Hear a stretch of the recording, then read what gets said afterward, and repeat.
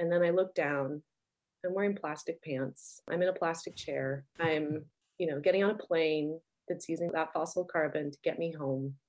And I'm completely involved in this thing. I need to just take some more responsibility for myself. I need to look at how I'm dressing myself, and do I need to align better between the values I'm publishing in this dye book and my own wardrobe. You're listening to the Good Dirt Podcast. This is a place where we dig into the nitty-gritty of sustainable living through food, fashion, and lifestyle. And we're your hosts, Mary and Emma Kingsley, the mother and daughter founder team of Lady Farmer. We're sowing seeds of slow living through our community platform, events, and online marketplace. We started this podcast as a means to share the wealth of information and quality conversations that we're having in our world as we dream up and deliver ways for each of us to live into the new paradigm, one that is regenerative, balanced, and whole. We want to put the microphone in front of the voices that need to be heard the most right now. The farmers, the dreamers, the designers, and the doers. So come cultivate a better world with us. We're so glad you're here. Now, let's dig in.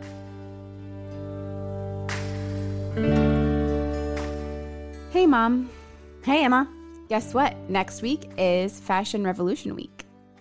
Yes, and for those who might not know, Fashion Revolution is a nonprofit organization and movement that was founded in the wake of the Rana Plaza disaster in Bangladesh in April of 2013 that killed over 1,000 garment workers.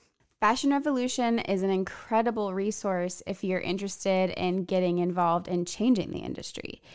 And as Lady Farmer, our beginnings started with creating a sustainable fashion line. We call it the Essential Collection. And so Fashion Revolution Week has always been an important time for us to highlight this part of our story.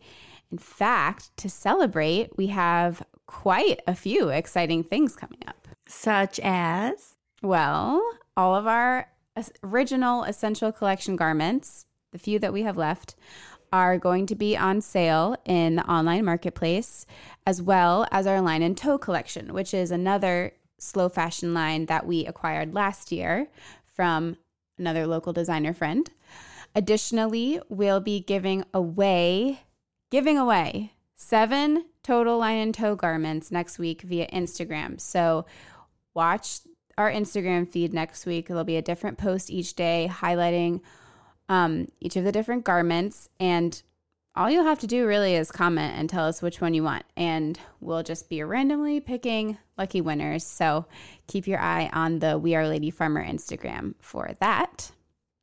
And the best part of all of this is that we'll be donating 10% of all of our slow fashion garment sales, meaning anything Essential Collection or Line and Toe, to the Pay Up campaign, which is something you'll hear mentioned briefly in today's upcoming episode, and something we'll go more in depth on next week in our conversation with sustainable fashion writer and activist Elizabeth Klein. Yeah, we are so excited about sharing that conversation with you next week, and more on that later. But today we are kicking things off at ground level with Rebecca Burgess of Fibershed, a nonprofit organization that develops regional and regenerative fiber systems on behalf of independent working producers by expanding opportunities to implement carbon farming, forming catalytic foundations to rebuild regional manufacturing, and through connecting end users to farms and ranches through public education. So it was a big, chunky sentence, but Fibershed is a really, really important piece of this puzzle that Lady Farmer loves. At Lady Farmer, and of course here on The Good Dirt, we're passionate about this side of the sustainable fashion movement, the one that starts in the ground. I get goosebumps every time I hear about what Fibershed is doing. It just really hits so close to home. Yes, it really is. And we're so lucky to have had the opportunity to sit down with Fibershed's founder, Rebecca Burgess. She's also recently published a book entitled Fibershed. It's a wonderful primer on all of these things, a comprehensive look at what's happening and where things need to go in order to heal our planet from the ground up. We will also mention that Fibershed has several affiliate groups spread out all over the country doing the work in their local regions to connect producers and consumers to the land, including right here in the DC area. So if you're local, listen up. Lady Farmer is part of a small but mighty team working to build out the Chesapeake Fibershed. It follows the footprint of the Chesapeake watershed. And you can follow that project at Chesapeake Fibershed on Instagram or at the website www.chesapeakefibershed.org. It's all really exciting and synergistic, and we are thrilled to be sharing this conversation with you. It was originally recorded live for a small audience within the Almanac, our online community. So what you're hearing today is a replay from that day. And we can't wait to continue this conversation with you into the next week and beyond. But for now, enjoy Rebecca Burgess. Prior to Fibershed being a term that I was working with or had fully conceptualized, the background that led to that was my great-grandmother was Depression era. In her formative years, as my mom was a single mother, I spent a lot of time with her and great-grandma Mary. And she spent a lot of time teaching me crochet and gardening and was kind of just a folk presence in my life, meaning she really had the energy of the people, which were Danish and North Atlantic generally. I mean, there was some Irish in there, Finnish, Norwegian, and her grandmother had been involved in that watershed. Her mother and she said, like, we go back in this watershed, which isn't very long in North American terms, but, 1890s. And so her house was where she actually had tent cabins where she would spend a lot of time cooking outside as a little girl. They lived in a tent cabin in the summers, and then they would have a little cabin in the winter that was enclosed, but they lived outdoors most of the summer. And so then they built a house on that land in 1954.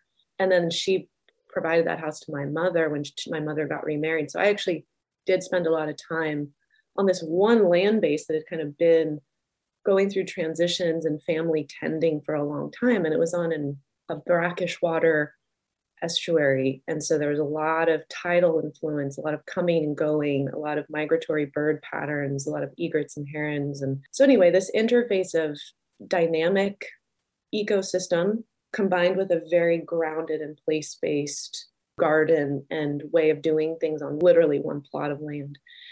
Fast forward, I mean, my mom sewed my prom dress. I got to college and started studying weaving because my roommate was from Peru and had a very ancestral line back to backstrap weavers. And she was learning how to reweave herself back into her Peruvian roots. I kind of followed suit with her, started taking weaving classes and understanding materialism in terms of the architecture, not just the surface attraction we have to clothing, but how do you actually construct textile?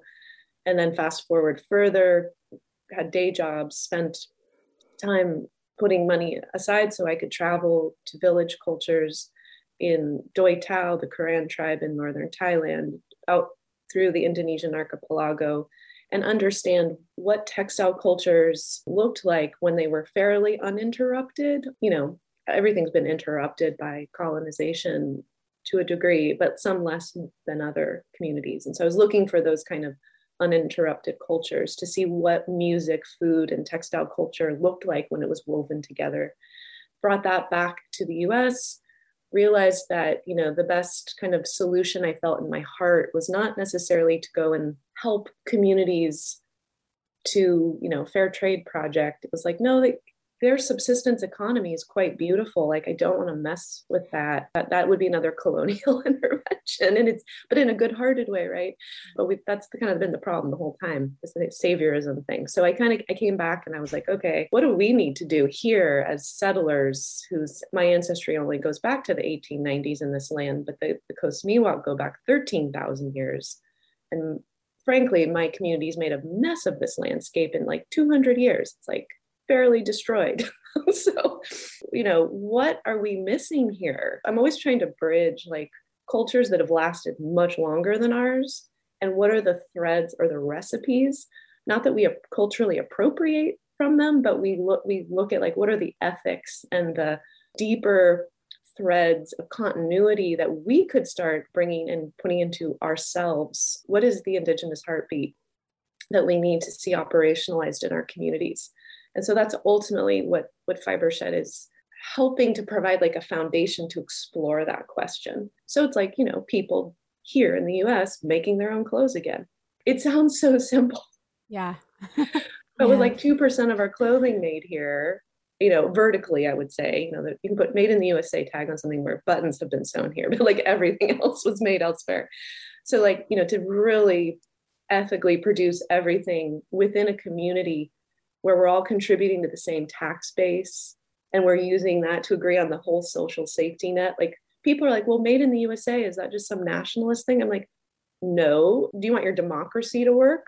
Do you want a social safety net to work? You have to contribute to this society. And we can't contribute if we're all in the service industry. We have to make things again. We have to contribute and make this work. And this is about production.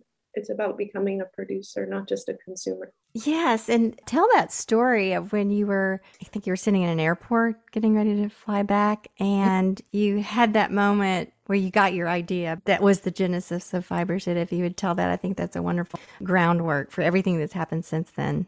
Thank you for that question. Well, that was a kind of a coming to God moment with plastic, fossil fuels. So there was a moment in which I had spent a lot of time with women ethnobotanists. They're natural dyers, they're women whose life is about going into the forest and or out into the semi-arid or desert landscapes all over this country and coming to terms with their place and harvesting and metabolizing these materials into color. So, really got to know the Northern Rockies and this wonderful Diné family and their work with wild carrot and cliff rose. And so again, this beautiful kind of plant immersive experience, place-based experience. And then I'm using an airplane to get around. And as I'm using that airplane to get around, I'm sitting in an airport and I'm watching CNN now because they have it blasting everywhere and can't avoid it. And it says, Obama sends X amount of troops, I think it was 2009, into Afghanistan. And it was clear, it's always clear to me that, and it should be clear to all of us, that US militarism is very driven by the protection of fossil fuel infrastructure and extraction. I mean, we would have saved Tibet if Tibet had oil. That's what the Dalai Lama says. That, we would be in lots of places in the world if we really cared about democracy in its truest form. And I know we care, some of us, but I don't think that is the exceptional reason why we're going out into the world and protecting, air quotes. So I was like, okay, enough of these interventions for oil. And then I looked down. I'm wearing plastic pants. I'm in a plastic chair. I'm, getting on a plane that's using that fossil carbon to get me home. And I'm completely involved in this thing. I'm swimming in it. And so again, it's 2009. I'm young, much younger than I am today in mind.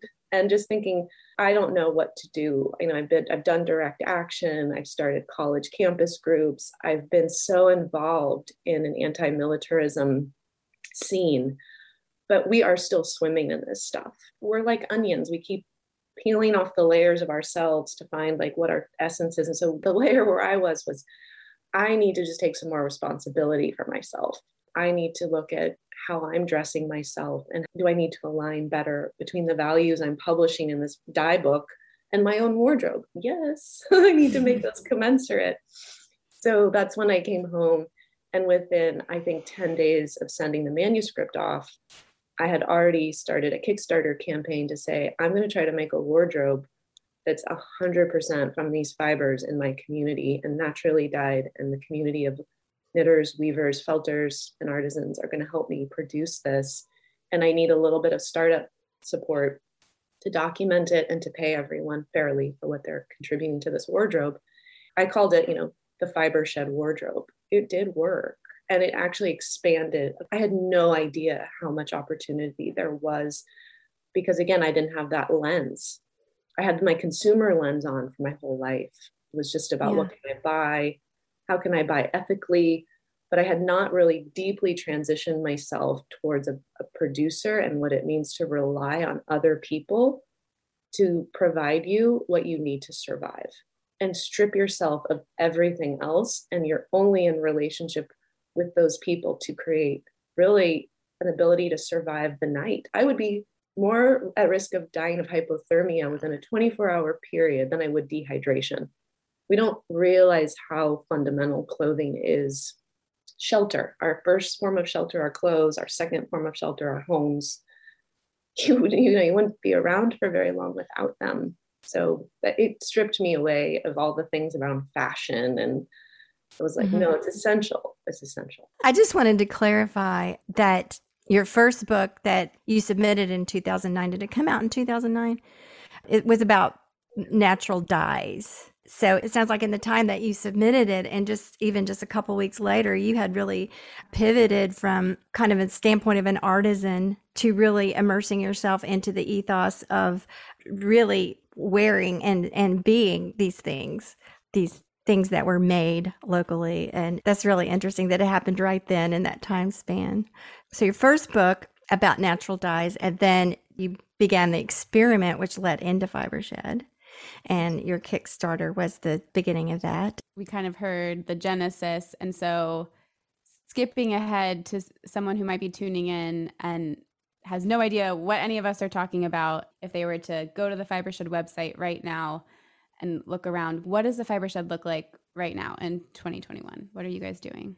Well, it's currently a 501c3 nonprofit that, we really wanted to get off the ground running after the wardrobe challenge. We as a community of, well, now actually, if you look today, it's 111 farms, ranches, and contract grazers, and it's 60 to 70 makers, designers, artisans, 3 mills that have really come forward since the wardrobe challenge, and one in a very new way, reinvented itself, and then others actually emerged from the grassroots completely into a business.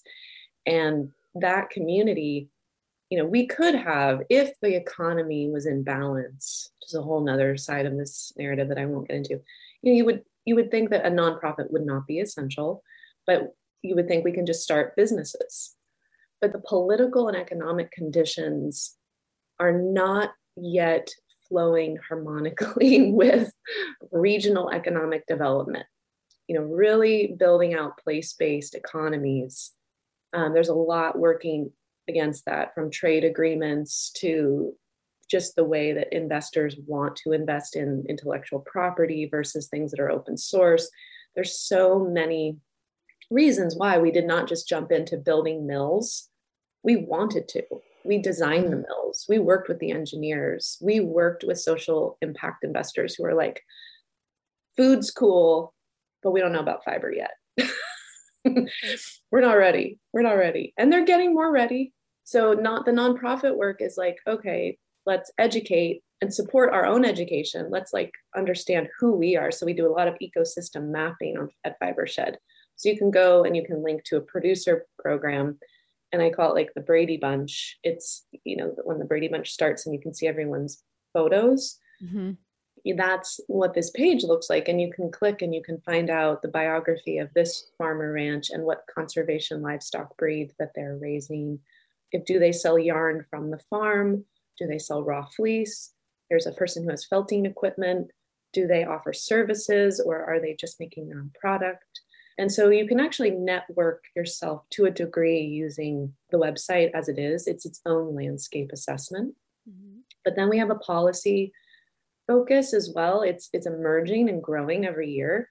And we're looking at things like extended producer responsibility, or otherwise known as producer responsibility. So for larger brands who are pumping plastic into the economy, how do we level set or level the playing field between natural fibers? So natural fiber businesses are on a level playing field with these monolithic, again, in quotes, cheap clothing that has a polyacrylic blend.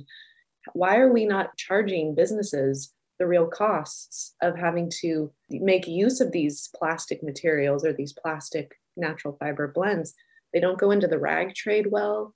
They don't decompose, and so how politically do we start organizing to have them pay for the true cost of cleanup? That's work that we're getting involved in this year. But we also have something called the Regional Fiber Manufacturing Initiative, which is financial modelers, engineers, committees of people who are from the farming side to the manufacturing side, who are design charretting how a Western textile district could look. So the idea is that we need to put districts, mill organisms, not just one mill, but a few independent mills that work collaboratively. So a designer can come into the scene with designs and work with the mills as partners, not as people you come in and niggle out the last penny from them, which is what goes on in contracts in Asia. Mm-hmm. It's a penny more than I thought. But really partner with people and create in a partnership or collaborative space. And I envision, like the North Carolina Textile District has created, a replication of those districts. And I think that could be a global vision, that each community kind of understands what it can create from the land. What's your rainfall pattern and your soil types, the human talent and the human will in your community, and what does it want? And you kind of grow manufacturing from those ingredients versus coming in with the next gas station and Best Buy and whatever other big box store that none of us actually really want. Or maybe I'm speaking for myself. No, that's fair, I think. Yeah, it's like a different vision of land use, instead of like, as you say, which strip mall can we put on this piece of available land? It's more like what could be grown here, and not in terms of like corn or soybeans or, conventional agricultural terms, but what can actually be grown here? I mean, can we grow flax here? Is this a future place for hemp or fibers? And in your book, Fibershed, you really talk a lot about the potential for fiber as a viable business for American farmers. And for some reason, it doesn't seem to be on, their radar at all, how this could actually be a market. And I know we have to build those marketplaces. We have to build the processing and infrastructures so that the farmers can see their way to actually making a living off of it. And you also talk about the hemp industry. And several years ago, Emma and I were at the Northern Colorado Hemp Expo. I think it was 2017, maybe 18. It was before the new Farm Bill. And there was a whole auditorium full of people, and probably, I don't know, we might have been the only ones in there that weren't there to grow hemp for CBD oil. The guy that was speaking said, all of you out here, do you realize what a potential there is in growing hemp for fiber? It doesn't seem to be in people's consciousness as a direction to go. Why do you think that is?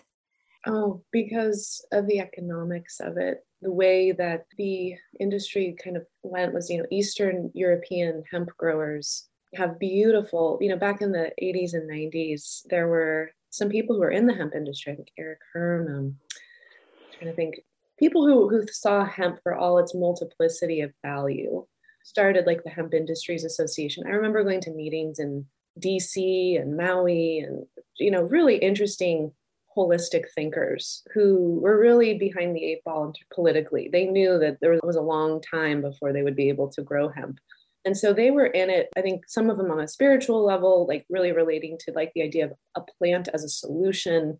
What does that mean? And so I resonated with this idea that we should be exploring every aspect of what the plant offers. Now, economically, that actually does technically make sense because 80% of the biomass of the plant is woody herd. So you would need to build markets for animal bedding, hempcrete.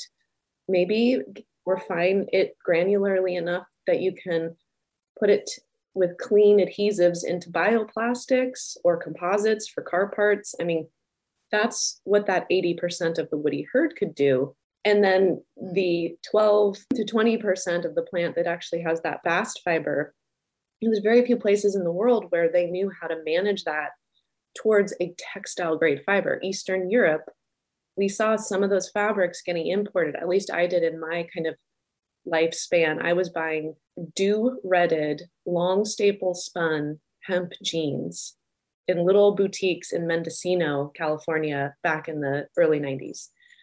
And those Eastern European mills were still producing. There were men and women who knew how to do the do-redding. There were men and women who were running these small mills. They disappeared kind of from Western Europe, but Eastern Europe, due to economic, the West would say, oh, they weren't as progressed. But whatever, they were keeping their indigenous hemp traditions alive. But those mills started to close. And then the last most protected part of the world growing hemp was China, which has a 5,000-year history with it.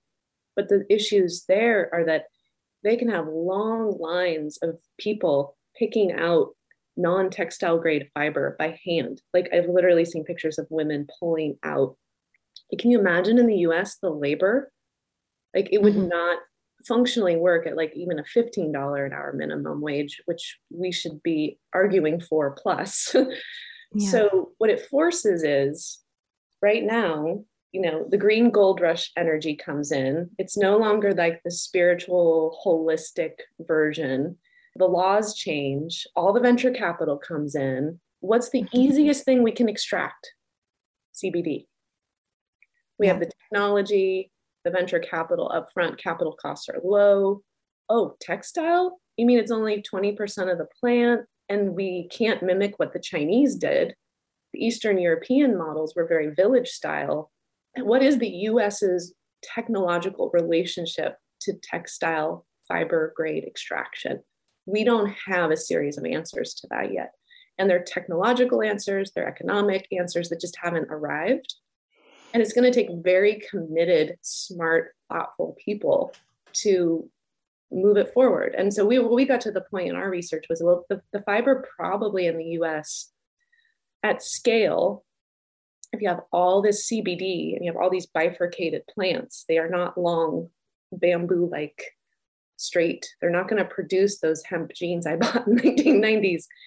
You're going to have to corticate those bifurcated stalks somehow, which is kind of a mess in its own agronomic issue, how to bale that stuff, how to get it to the decor. But then if you can get the fiber out, you would degum it. And so what you have to do is remove the pectin and the lignin. And the question mark is, how do you do that without really alkaline conditions? Or if you do use very alkaline conditions, how do you recirculate that chemistry so it doesn't create an effluent problem? Because it is unlikely we're going to see the old school do-redding take shape at a scale that would clothe enough people. I think at an artisan level, we should be keeping those traditions very alive. Yeah. And that's what the community gardeners and the nonprofits and the villages should still be trying to harness that. But I think at that industrial scale, we're just not going to see those investments until some technological hurdles have been overcome. Well, you mentioned that this community in North Carolina was investing in a small scale processing facility. Has that happened? This was a couple years ago, I guess. 1 Acre Exchange. I don't know if that's who you're referring to, but Tyler Jenkins has been working with Farmer Jeff and Katie Haberman Textiles. And yes, I mean, they continue to put one foot in front of the other. Like they manufactured a small scale tabletop decorticator with 2 students who really engineered it and put it together. You know, it would take more capital investment to put a 2-stage motor on it. You know, it was hand cranked, but it worked really well. And you could kind of open source the plans and build it yourself. We've open sourced decorticators that were built out of wood. So we have those plans, I believe, still on our website. Decortication, right, is just you put the stalk through these gears and the fiber comes out and the woody herd drops. Yeah. And you can start doing that separation. And so we've open sourced plans. Tyler Jenkins and his community are still working on how to remove the lignin and the pectin effectively to soften the fibers. That's somewhat part of this year's exploration again. I mean, it's just every year trying to refine and refine. And I think the ingredients to success are time, patience, and capital resources. And again, human passion, which I think is generally, you can keep human passion alive when you support people to do the work and you are patient with them. Good things happen there. Yeah. Time. I think there's so much energy towards getting it legalized and getting it off the controlled substances list and so forth. And then that happened. And then it's just been this kind of like, okay, where is it? Of course, it's different in every location. But anyway, that's interesting. Thank you for bringing us up to speed on where hemp textiles are. I just have one vantage point, but You've sort of so beautifully and articulately laid out so much for us here as to kind of the issues and the hurdles and your previous answer as to why it's not economically really viable or attractive right now. So I'm curious, what is your driving vision for the future? How do you see this working, and what do you hold out in front when you leading Fibershed and the projects that you choose to move forward with and direct? Do you have like a clear, is it in your like outline, like this is where we need to go, or is it more organic? And how do you sort of put one foot in front of the other? And well, I think it goes back to, you mentioned what would people see on our website. We also work really a lot with this idea of the carbon cycle, on, you know, how to harmonize with this bigger earth cycle that either if we don't harmonize with it, we'll continue to destabilize our climate. If we do harmonize with it, we have a chance of stabilizing the climate. So when you look at everything through the lens of carbon and really trying to find a way to, again, harmonize with this bigger earth cycle. We worked with a woman from the Union of Concerned Scientists, but she was at UC Berkeley. She was a postdoc at a biogeochemical lab, Marcia Delange, and she did an analysis with us of what it would take to create truly climate beneficial clothing that has not a net emission, but it actually is responsible for sinking more carbon into the soil carbon pool, even through the use phase. So once you get that textile in your closet, you know, washing it in cold water, air drying, what would it look like to really stabilize the climate through how we wear and what we wear? And it required regional supply chains. This idea of shipping things long distances just doesn't actually functionally work. Last night I saw like, oh, they're going to have a wind and hydrogen fuel cell maritime shipping industry. So we'll still be able to, you know, move things around the world. I think the economics behind transforming maritime shipping are going to see the same economic hurdles like that we have to hemp textiles. We can't even degum the fiber. We know how in many cases, we just can't do it economically. So much of what I see is, I see what we need to do economically. I'm not sure how this economy manifests that, but we keep trying to find the merge lane between the current economy and what we know needs to happen. But we've realized that you ultimately need things to be proximal to each other. You need the farming and the manufacturing to be near each other, and you need the community who works in the mills not to commute long distances. We did the commute mile look.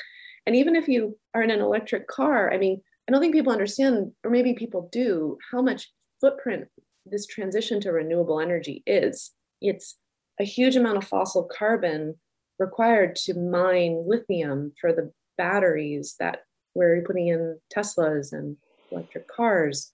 The rubber on the tires is still shedding, and the plastic in those tires we're now finding is completely clogging up the metabolic pathways of marine ecosystems, because during a stormwater event, the shedding of our tires, that material is getting into our wetlands and our tributaries. So we looked at this whole picture and we're like, you know, the solution really is place-based economies. You really need everybody. You need the workforce to live and work in the same place, and you need the mills to be running renewable energy, but you need them near the farms. And so we did all the carbon analysis. So my vision is really, you know, it's a vision that just harmonizes with what Earth functionally needs. So do you think the slowdown of 2020 and where fewer people were commuting, do you think that has given people a glimpse of what this might look like? Or is it just, you know, a temporary thing in most people's eyes?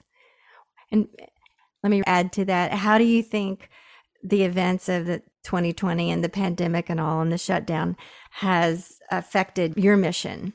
It's painful. It's, you know, to watch the impact, but Yes. It's just pointing to all the brittleness in our system. And I wrote an article, it was written way back when we all got shut down, Disease as a Driver for Change. You know, that article is actually based off of PhDs in ecology writing white papers prior to COVID.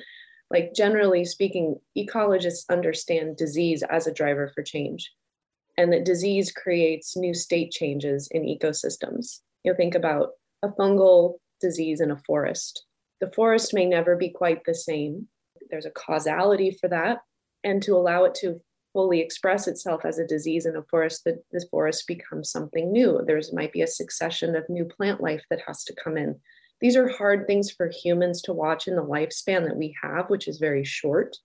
It's hard to watch devastation and cataclysm, but on the bigger geologic and ecological timescales, disease is part of what changes systems. And that change is in some ways for us, I think, a warning shot across the bow. Like, you've disrupted the viral pools, however you think of the origin of this virus, because there's debates, but the origin of the virus in most cases is coming from a human disruption of a viral pool. It's wildlife trade, it's contained animal feeding operations. That's where the virologists study, the next virus. They're going out into the CAFOs, contained animal feeding operations across the world, looking for these viruses.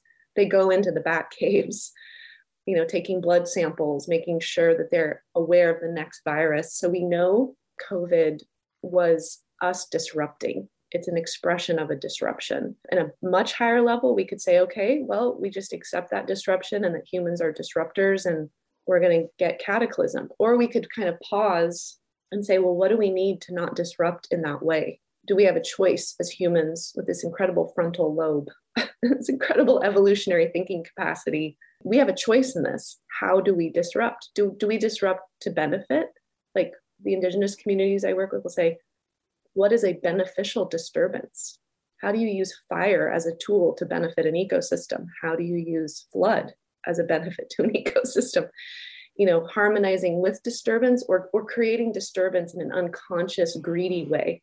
So COVID to me was just kind of like, I will say my privilege allowed me to feel and think through these things, right? I wasn't just racing to pay every bill. So I see my privilege in being able to talk about it like this.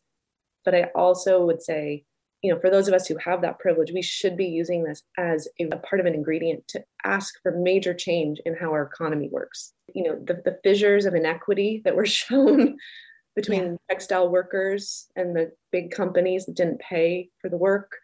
So yeah, it did. It put more focus for me on democratic workplaces, co-ops. If we had co-ops and we didn't have publicly traded companies, you would have never seen women starving in Myanmar because textile corporations were unwilling to pay for inventory, that those mills paid for the labor and the textile and got everything boxed up and ready to ship. And then the company said no. It just ruined whole systems of production and lives because the West just decided it didn't want to pay up. And I thought, that's really sinister. And we've known it the whole time. We've known what neoliberal economics has been doing, but this is what it does under this little disruption of a virus you can't even see. What happens under severe climate destabilization, which we're already starting to experience?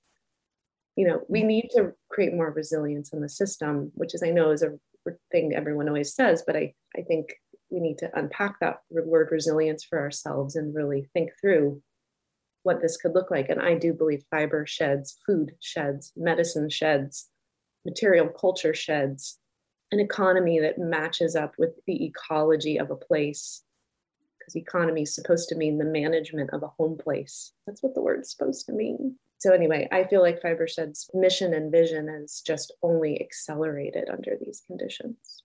Yeah. And what is encouraging you lately? What are you encouraged by? What keeps you positive? People like yourselves, truly. People who see and feel into the work and are willing to evaluate what it means for them and take the time in this world that is a very increasingly distractible to kind of just go, well, wait, who is in my community and what could we do together to create essential goods like clothing together? I think that bringing that pause and allowing our humanity to really ripen and flower with one another in community, that's kind of what a Fibershed's attempted goals are. Like, let people fully express their gifts and talents because everyone's are so unique. And when you have a place-based economy, you start to see like people really express themselves. I'm starting to see that reflected back when we give people the time, the money, the space to create what they're here to create. It's exceptionally beautiful. So what inspires me? People, more and more so. Like I didn't start that way. I started very production oriented. Like how do we make clothes from what we have? But I'm becoming, as I have these relationships that are now in their, 16th year, for me, long-term weaving colleagues, long-term mill relationships, I'm starting to see the beauty of everyone internalizing these values in themselves and then coming up with their own kind of soup. Like this is how I internalize these place-based values, and this is what I have to offer. And watching that offering come forward is a tremendous gift. It's inspiring. Yes. We always ask our guests, and we get all kinds of wonderful answers. What does the good dirt mean to you, literally or metaphorically? I would say it would be a soil rich with microorganisms and fungal networks, just a place of incredible fertility where so many different expressions of beauty can come from that. So it's about diversity ultimately, because below ground diversity creates above ground diversity. Above ground diversity enhances below ground diversity, and the good dirt is the medium and the exchange between below and above. And I think the good dirt to me is, just a panoply of ecological relationships between things. Nourish the good dirt. That's what I spend a lot of my time doing, actually. That's so beautiful. Thank you. So Inez has a question here. He's asking about senior citizens, and does Fibershed do any work with like senior citizen and groups for the manual labor? Because in many parts of the world, seniors are a working part of the community. Very much so. I tried in our little home community here, where just in my town, I went to the free senior citizen lunches that are provided by some of the churches. And I asked if people wanted to do some knitting or weaving, and for pay, of course. It was interesting. I think where I'm living here, the conditions that the elderly community, elderly now, a lot of them did not have the ties to the craft. Like it had already been severed. Their understanding of how to knit and crochet. They're only a very small group in my community. And this may be very abnormal, but my observation was like, they were like, no, we'd rather play golf. We've got other things to do. We want to hang out with our grandkids. And it was a different vibe. And so I wasn't able to create the kind of fervorous community of elders around some of the knitting work that I had thought that might be possible. But I would say in probably most other communities, there's more possibility there, I would hope. Certainly in the rest of the world, it is. Like in Doi Tao, Thailand, the grandmothers were doing all the hand spinning in their homes. And then the hand spun yarn would go to women who were mother age, not grandmother age. And then they would backstrap weave, but they would do it in one big communal area as mothers, because their small children who were under the age of maybe 6 would all communally kind of run around this open air bamboo and teak open air workspace. And so when I would visit in the village, I'd walk like 25 yards from the common workspace where all the mothers and the children were to the grandmother's cottage, and she would be doing all the hand spinning. And literally you're walking the material. Can you imagine? No maritime shipping, no diesel trucks. Here's my yarn. I just spun it. This is grandma walking over to mom. Mom is dyeing the yarn from material that husbands and grandfathers went out and harvested in alley-cropped tamarind tree systems that have an understory of wild plants that I didn't have an English name for. Those are harvested, brought back to the center of the village. Yarns dyed, backstrap loomed, textiles made, textiles worn, done. All within a 3-mile radius. That's incredible. I'm so enlightened, I think. And normal. It's what people used to do. Yeah. We have another wonderful question from Amanda. She says, what are the steps you would take for measuring what your region wants in terms of Fibershed? You mentioned rainfalls and soil patterns. Can you expand on those pieces of the mosaic that make for healthy Fibershed? I would just say that, the rainfall and the soil patterns, often the farming and ranching community in your community has been fairly aware of what's possible. And things have been tried and failed over centuries and millennia, depending on the continuity between the native community and the white settler community. Sometimes that was a violent disruption. Other times in little hidden treasure moments, there was collaboration there. And so, those soil types and rainfall patterns have been defining material systems, again, for thousands of years. So even in your community where you might think like, I need to define this, it's often already been defined. And it's just by doing an ecosystem map of interviews and looking at the landscape and paying close attention to what people are already doing, there's a lot of information that can come forward. What we use soil pattern and rainfall to define often is when a farmer who's in production ag, who's been tilling fence post to fence post for years since the start of the Green Revolution, we use those soil types and water rainfall patterns to understand how to repair systems that might be a little bit broken and there's no evidence of what was and what used to grow has been totally upended. So Fibershed doesn't generally create wholly new systems. Sometimes we have to, but we're often just kind of creating a tapestry with hints and knowledge from surrounding people who gathered it. We often are an aggregator of knowledge versus an innovative creator of something completely new. Thank you very much for that. And we have a couple of comments here, and then I'll ask you a closing question. Marjorie says that in Atlanta, there are many seniors that knit things, caps, gloves, and shawls for the homeless, pallets made out of grocery bags and so forth. In answer to your question, Inez. And then, Inez says in her home country, we have a group of homeless women weaving for a foundation to make baby blankets, bottles, and hats for newborns that are given to the impoverished hospitals. So it's wonderful to see that sort of thing going on in these communities. So do you have anything to add? What would you like to leave our audience with about yourself and the work you do in Fibershed, and just anything you have to add to this conversation before we close? Oh, I've loved your questions and this conversation. I hope that folks feel just inspired to know that they really have something to offer. This doesn't work without everyone kind of figuring out what they have to contribute and what one's own obligations and responsibilities are to the community. And in some communities, that's just the nature of how people work. I have to often use it as a mantra because I live in a community that I think is more sometimes about what they can take from a system, not what they can offer a system. So I want to make sure to keep inspiring that. Like, we always have something to offer, and everyone really does. And that's where real nourishment comes from. That's where the good dirt comes from. You feed the soil, it feeds you. Thank you so much for tuning in today. And as we mentioned earlier, we have more Fashion Revolution Week goodness in store for you on next week's episode with Elizabeth Klein. So be looking forward to that. And if this is your first time here on The Good Dirt, welcome. This is a show produced by Lady Farmer. You can find us on Instagram at We Are Lady Farmer or online at www.ladyfarmer.com.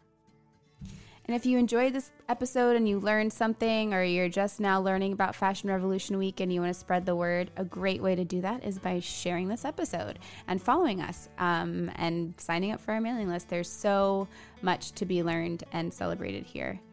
And that includes all of the goodness happening this coming week. So this is Fashion Revolution Week is technically April 19th to 25th, but we're just celebrating this entire time. We've got celebratory discounts on all of our slow fashion garments, so it's Essential Collection and Line and Toe. And keep your eye on Instagram for those giveaways. It's going to be amazing. And of course, a portion of all of these sales going to the Pay Up campaign that Rebecca mentioned in this week's episode, and we'll hear a lot more about next week with Elizabeth. So definitely come back next week to hear that conversation with Elizabeth Klein. We're very excited about it. Yes, we have so much more coming up about Fashion Revolution Week, and we thank you so much for joining us today, and we'll see you soon. Have a great weekend. Bye.